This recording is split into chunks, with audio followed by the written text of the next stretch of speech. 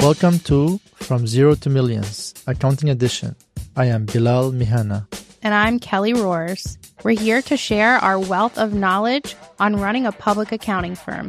Whether you're a seasoned CPA, an aspiring accountant, or a business owner seeking financial guidance, join us for valuable insights and practical advice. Let's dive in.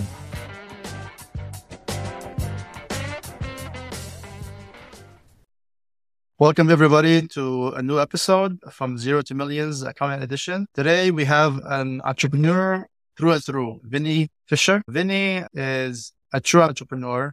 He started his journey from 2017 after practicing law for 10 years. And then he started his own accounting firm in 2014. But Vinnie went to different ventures for starting his own accounting firm. And today, we're going to talk about this journey until he started his accounting firm, why he started the accounting firm, and how he grew it to become one of the biggest firms in Ohio, virtual firms, I would assume, and being a part of the Inc. 5000, correct? Which is an incredible journey and success for you, Vinnie. Vinnie, I'll give it to you. Give us a brief history about the journey when you started your own ventures and then your accounting firm. Well, first off, Bilal, and I know Kelly's not here today, but just thank you to both of you. I love this industry. I love what y'all are doing to try to help firms and the professionals in those firms to embrace a modern view of how to really thrive at an advisory firm and in an accounting practice. And so thank you. I was honored when you thought that we could help in that mission. So delighted to be here. As you said, my name is Vinnie Fisher. I'm the founder of a company called Fully Accountable. We provide that same type of service, fully outsourced CFO and accounting service. Been at it for, it'll be 10 years coming up in August of 24. And so you know that less than 5% of businesses make it to their 10th anniversary. And so what's interesting though, in our space, those numbers probably aren't that impressive because accountants, they stick around. The tricky part isn't whether an accountant sticks around. The tricky part that I've noticed in the accounting space is this ability to grow beyond your shadow that you've cast in being the professional in your own organization. And so most of the firms that I run into, including what my business partner would have turned our organization into, Chris is an amazing CFO and I love him, but he would have been destined to build our firm into a disguised solo practice around his expertise. And I really fought against every element of that. And we set out over the last almost 10 years now to do the exact opposite. If an accounting firm does it a certain way, I set out not to do it that way. So I'm looking forward to having this conversation and see if we can inspire some people to maybe think a little differently. 100%. You came from law, so you practice in legal work. And so you came from a different perspective. You partnered up with Chris. Did you co-founded the firm? Yep. He was the CFO of my health supplement company. We were doing about just a little under 50 million a year in revenue. And the story that we tell that's in our book and on our website, that's a real story. And we had razor thin margins and I was super frustrated. I chucked the financials back at Chris and I just was so frustrated that we'd make all this money. We'd do $4 million a month in revenue and razor thin in cash at the end and super frustrated. And one day I'm like, I just want to know this. He's like, well, that's all you want to know? And he wanted me to somehow dive into the financials. That was the problem in the first place. And so the light bulb kicked on. I'm like, wait a minute. We're expecting the accounting industry to produce real-time results and give me more of a thermostat attitude instead of completely reconciling the books. The industry just didn't do it that way. The technology didn't exist. So I went to go try to buy it, Bilal, and it didn't exist. So I grabbed Chris and his one helper and said, we're doing this. And so we did it for ourselves first. And then a few friends in the health space were like, hey, I kind of like what you're doing. Things are different. And they were doing business with us and we could hand them really fancy reports and we could tell them almost immediately whether something was going to be profitable. And they're like, how are you doing this? And that's what birthed version 1 of Fully Accountable. So basically, you followed, in a way, the Jeff Bezos style, where he started with his own Amazon company, and then he just ventured out with his AWS and different ventures within Amazon. Now he's a shipping company or just a company. Yeah, we needed to solve a problem. We just found out, Bilal, that problem we were solving for ourselves was bigger than that. And other people had it. So today's version of Fully Accountable was built then, it is now for companies that do high transactions. And the problem was there was still an old mindset. It's pervasive in this accounting world still today, that it's all about reconciliation. And if you're lucky, maybe you have a 45, 60 or 90-day view at your business. And that was a problem for someone running a business that needed the answers like from yesterday's numbers, not 45 days from now. And the tech didn't exist then now. So there's almost no excuses today for a firm to be able to do this. But back then, we were pulling a lot of levers behind the scenes. And amazing that when we're now a CFO, fractional CFO is a very popular service, provide advisory and stuff. But you started this almost 10 years ago. When you started, I know it was a problem for you with your company. How did you figure out that it would be a painful opportunity for other entrepreneurs? And how did you package the service to them when you first started? How did you get clients in the beginning? I knew that if I had this problem, and I had already multiple successful ventures, and I kept generating a lot of revenue on the top and giving a lot of the revenue back at the bottom. That is, and still today, the epidemic of the entrepreneur. And I already knew that was a problem. I started solving that problem. And so I knew there was a market for it. I just had to look in the mirror every morning. And so I started marketing to me. I just started marketing what I would need in the business. And I built those services jokingly. Not only was I our first client, but everything we built, I was our first avatar. Even in my older life as a practicing lawyer, clients for accountants and lawyers, they didn't like being nickel and dime billed by the hour. And so real quickly, I'm like, wow, we could productize this. We could put packages out there so that we promote the phone ringing. And then early on, I did what I think everybody does. I tried to make the service as cheap as possible to the point where I could sell customers on price, and quickly learned the mistake of that. I started adding value to our pricing model and became a premium service, not the cheapest service in the market. And as a result of that, we went through a large client overhaul in the early days, but we also went up a category. So, we decided to invest in tech and a premium service. But early on, it was all packages. It just had a cheaper price point to it. Interesting. When you first started early on with the cheaper prices and you moved to a bigger price, I'm sure you found better clients at the higher price, correct? Better expectations too. There were some really great clients we had in the beginning. And as somebody who always thinks ahead, I had like a 5-year ahead version of Fully Accountable. So I was excited what we were going to be at the time, not what we were. And as we started to catch up to what we are versus what we thought we could be, we started to really notice that we offered a compelling service that even at the right client was still extremely cheap. So, our average client pays us around $4,500 a month for an all-in controller package service. Well, go out and try to hire a high-end controller with all the bells and whistles with your own data analyst team and all your software for someone less than $60,000 a year. It's just not going to happen. So we already had a compelling offer. You can't find that. And so it doesn't exist. And so we already knew we had a compelling offer with an amazing price. So an all-in CFO package with all the bells and whistles for $7,500. Good luck, right? And so we quickly realized we had a premium service, but we also had a massive value in the way it was being priced. So then it really became about expectations. How do we really align ourselves to answer the phone? And the bigger problem for me was helping to get accountants to think about customer service, not delivery of reports. And that was my biggest battle, probably still my biggest battle to this day. But it was probably my biggest battle in the beginning of the business, was to embrace clients want to talk to accountants. They don't just want to get reports from them. Yeah, I think that they're used to sending the reports, not receiving feedback. Did you meet with your clients on a weekly basis, monthly basis? Like with this type of package, was it monthly, weekly? You pay for more time, right? We have 3 packages that are the base packages. The middle one is our most popular and most utilized. But with that comes allotments of time. And so what we had to figure out, every firm goes through, when you're like just a billable hour person, pretty much as long as you're measuring even your own time, the general metrics, then you try to be like 1/3 profit. So that's the way you back into that math. That's good math still.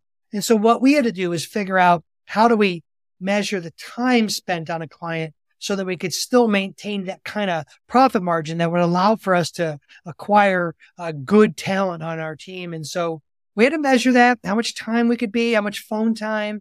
And that's the tricky part of packages, because in billable hours, you're pretty much pushing most of that through. You might have a little bit of a realization rate problem, but we had to figure all that out and start to measure how many people per clients and how much time.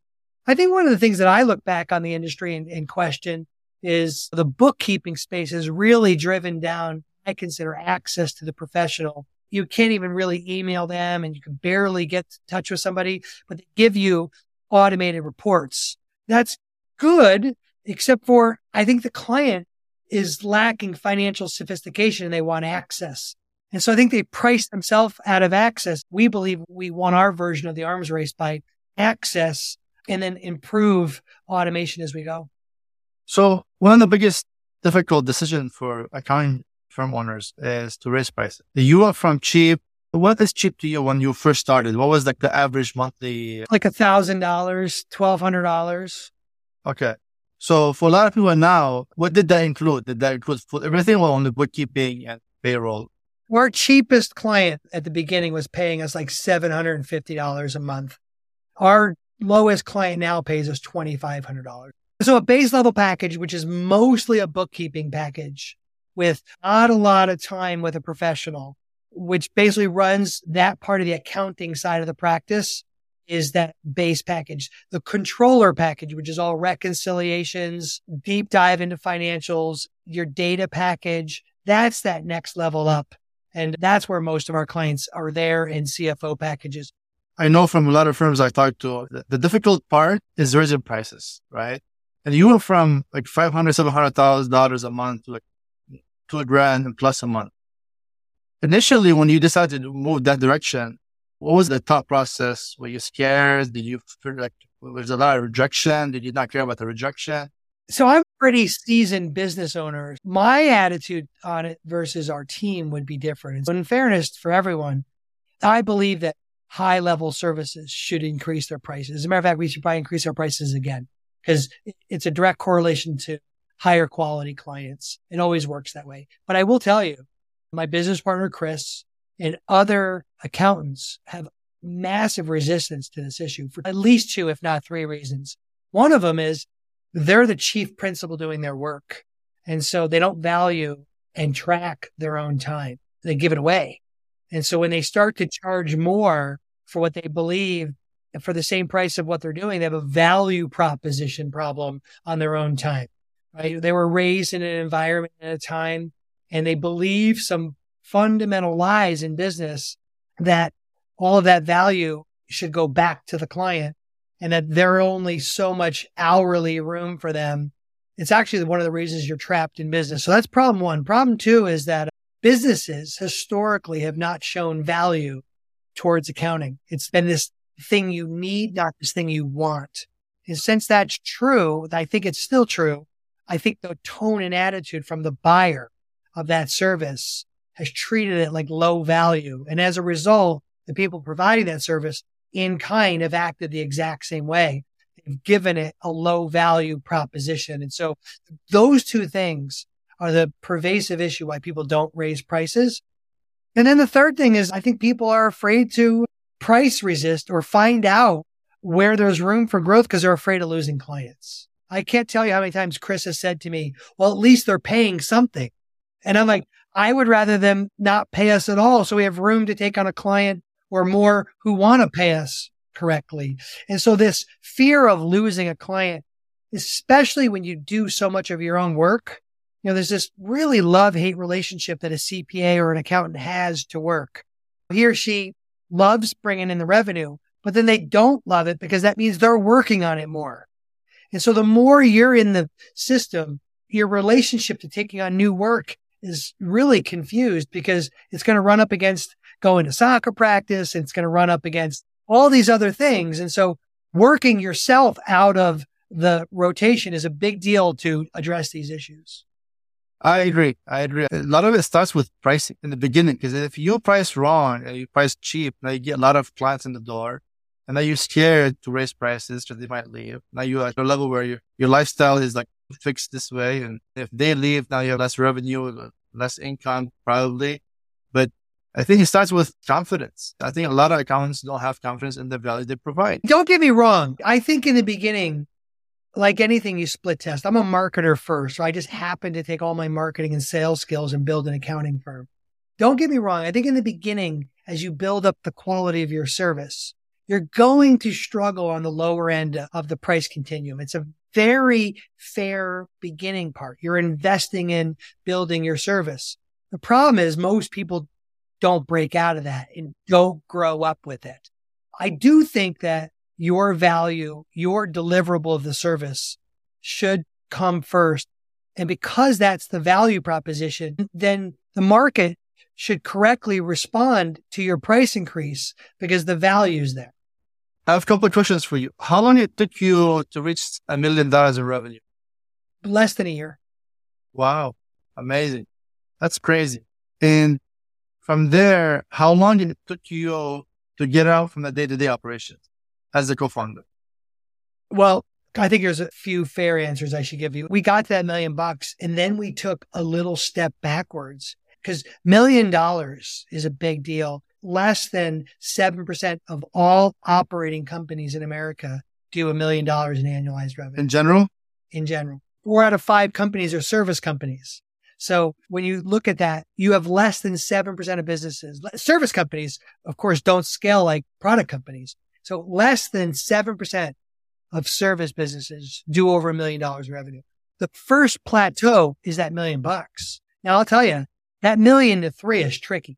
Getting to 1 million is your first thing because in order to get there, it's got to involve more than you because you can have an amazing job getting paid really well with a couple staff people and your own self, high 6 figures, and you'll do really well. You're just going to have a high paying job. Probably not much of a firm to sell because it's you, because you're going to trap yourself into work, but you have a wonderful lifestyle.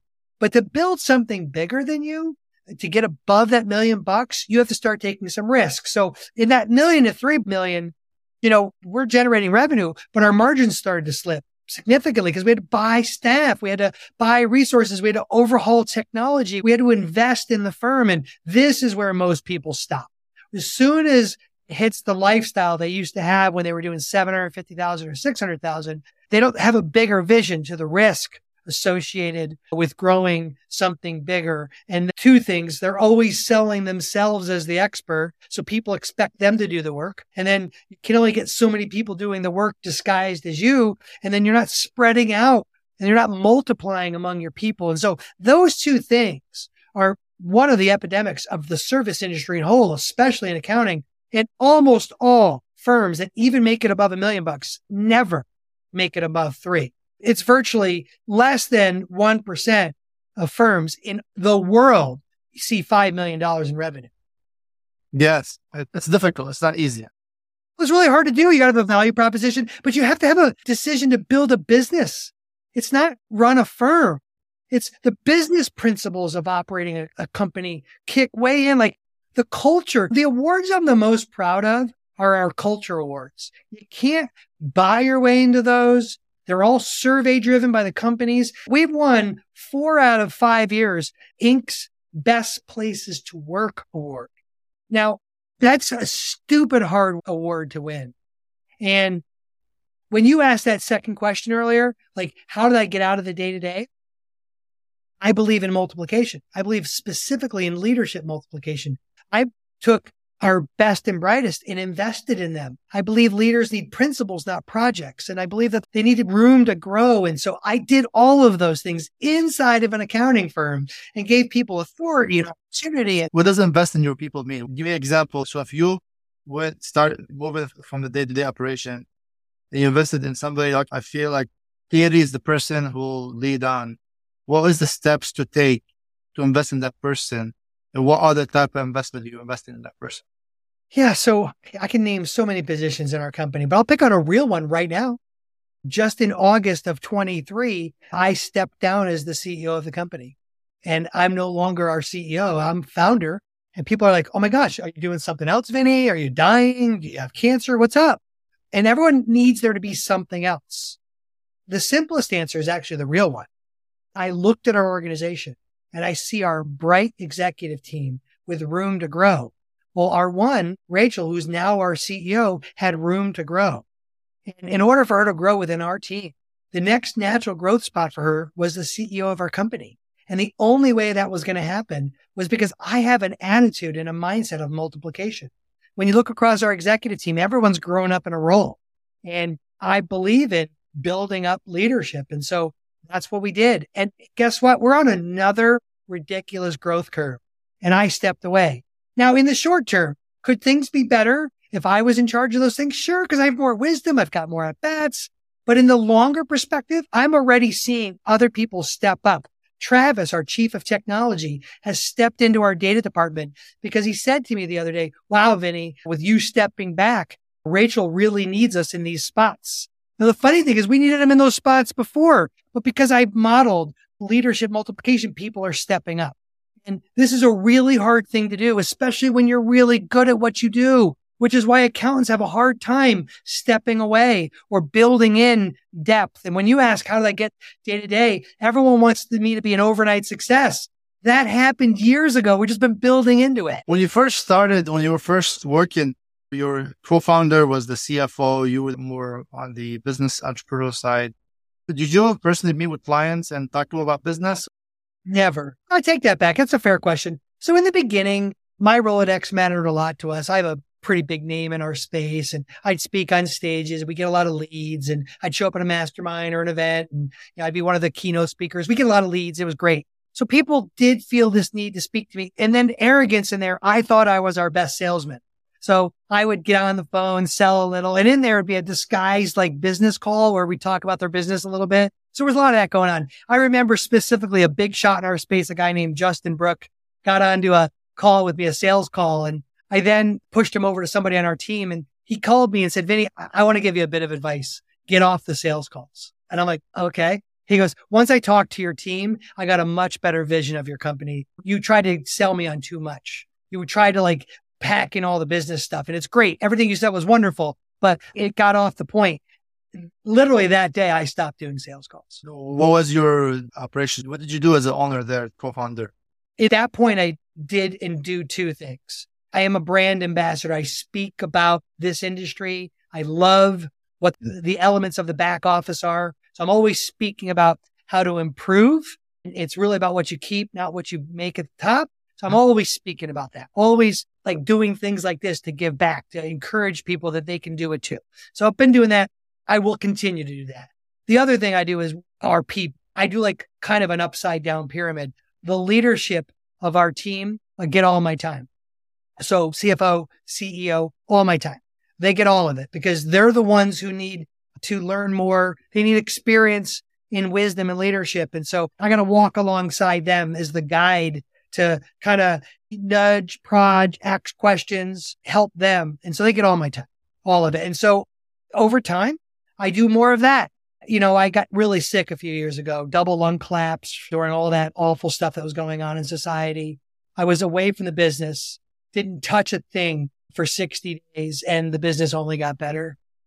Wow, that's amazing. So your uniqueness is that you have an accountant. You come from a different background, marketing, sales, law. And so with accountants, basically they have their own way of building a business, which is not the best way usually, right? You bring this different viewpoint, this different perspective, and you help with your co-partner build this firm the way it is. Yep. How can accountants shift their mindset differently to think similar to you, what you're thinking? I want to be really respectful because had I handed the reins to Chris, we'd be struggling with the advice I'm going to give you right now. I'm going to look right in the camera. Everyone who's listening, if all you do is hear me, lean in because this is it. I know you are an amazing professional at accounting. You probably get all kinds of accolades when you're at First Watch for breakfast. And I want to introduce my guy to this guy and my gal. She's the tax this, she's the guru of this. And all that's true. And you're probably drinking some of your own Kool-Aid and reading your own press. All of that is real. I get it.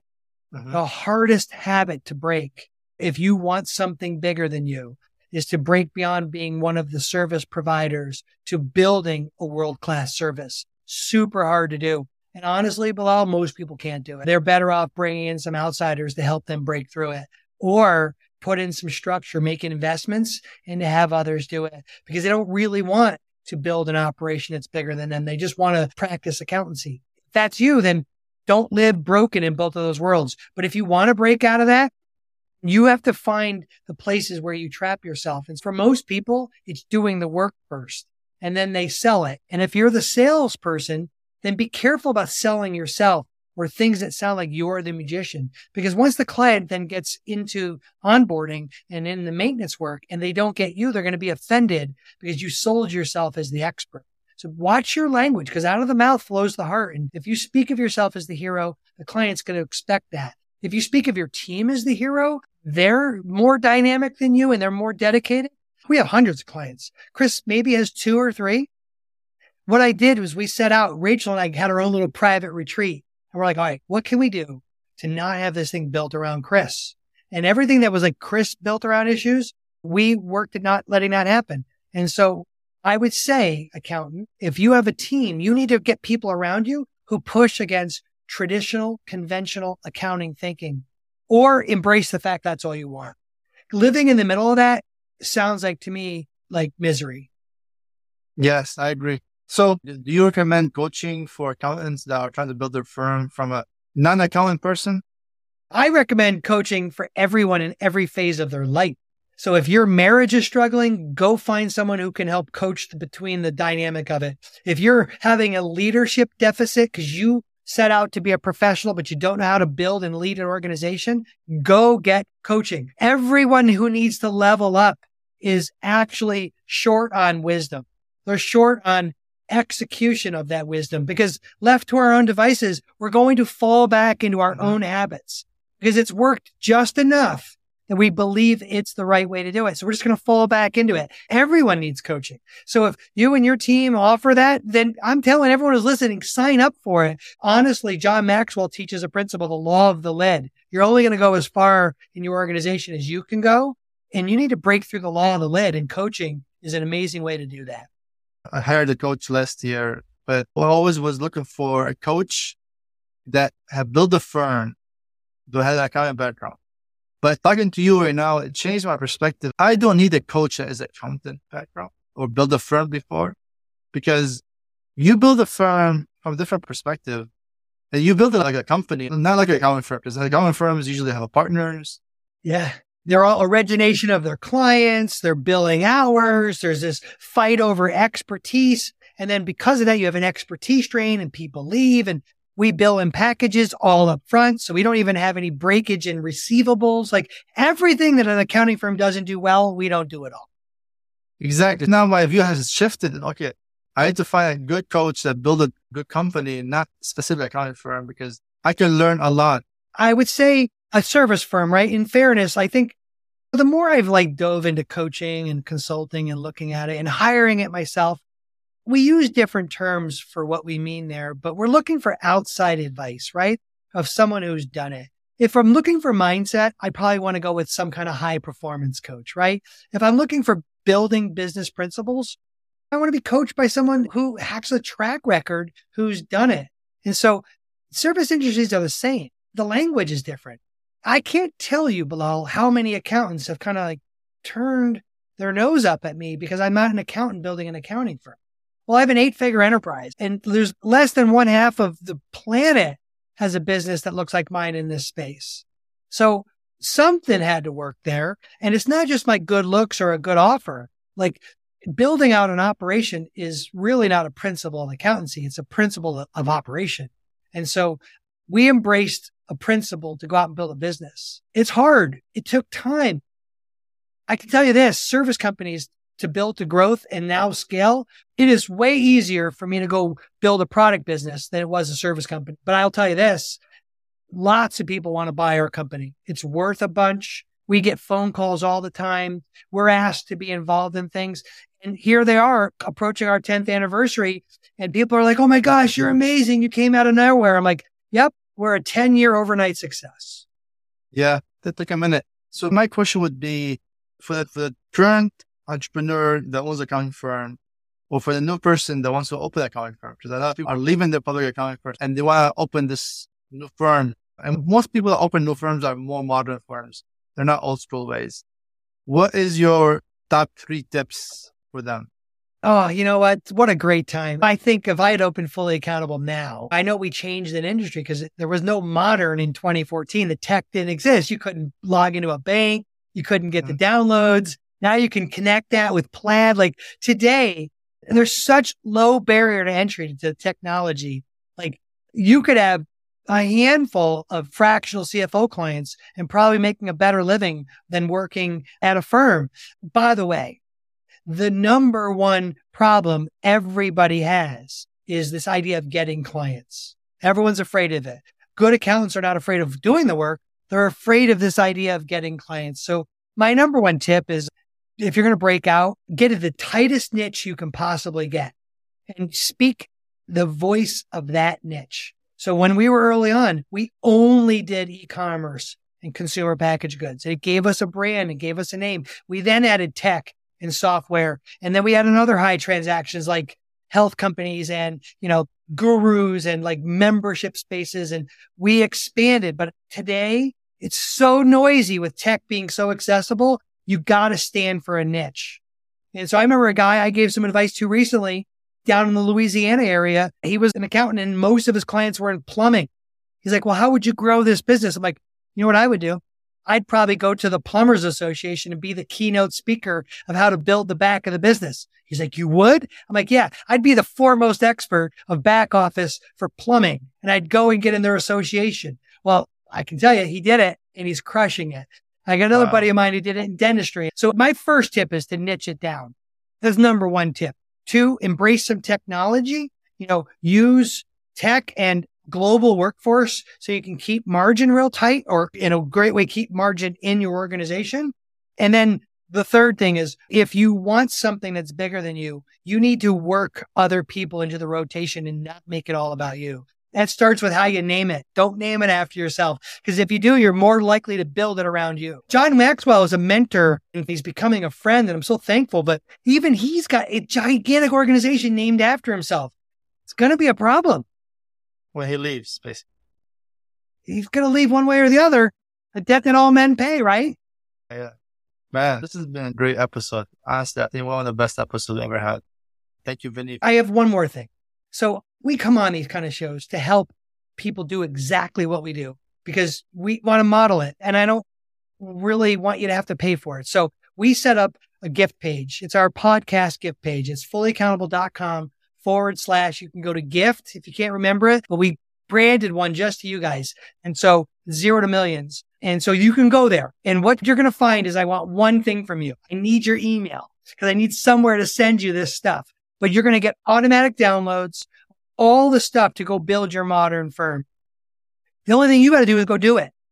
And then work with services like Bilal and other places that want to help you do it. Here's the thing. I have hundreds of clients and there's millions still to serve. We're barely a drop in this bucket. It's not about who we compete with. It's about helping more people. So take advantage of those things. We really want you to have them. I'll send you my email and I'll post it on LinkedIn and Facebook so people can follow the link.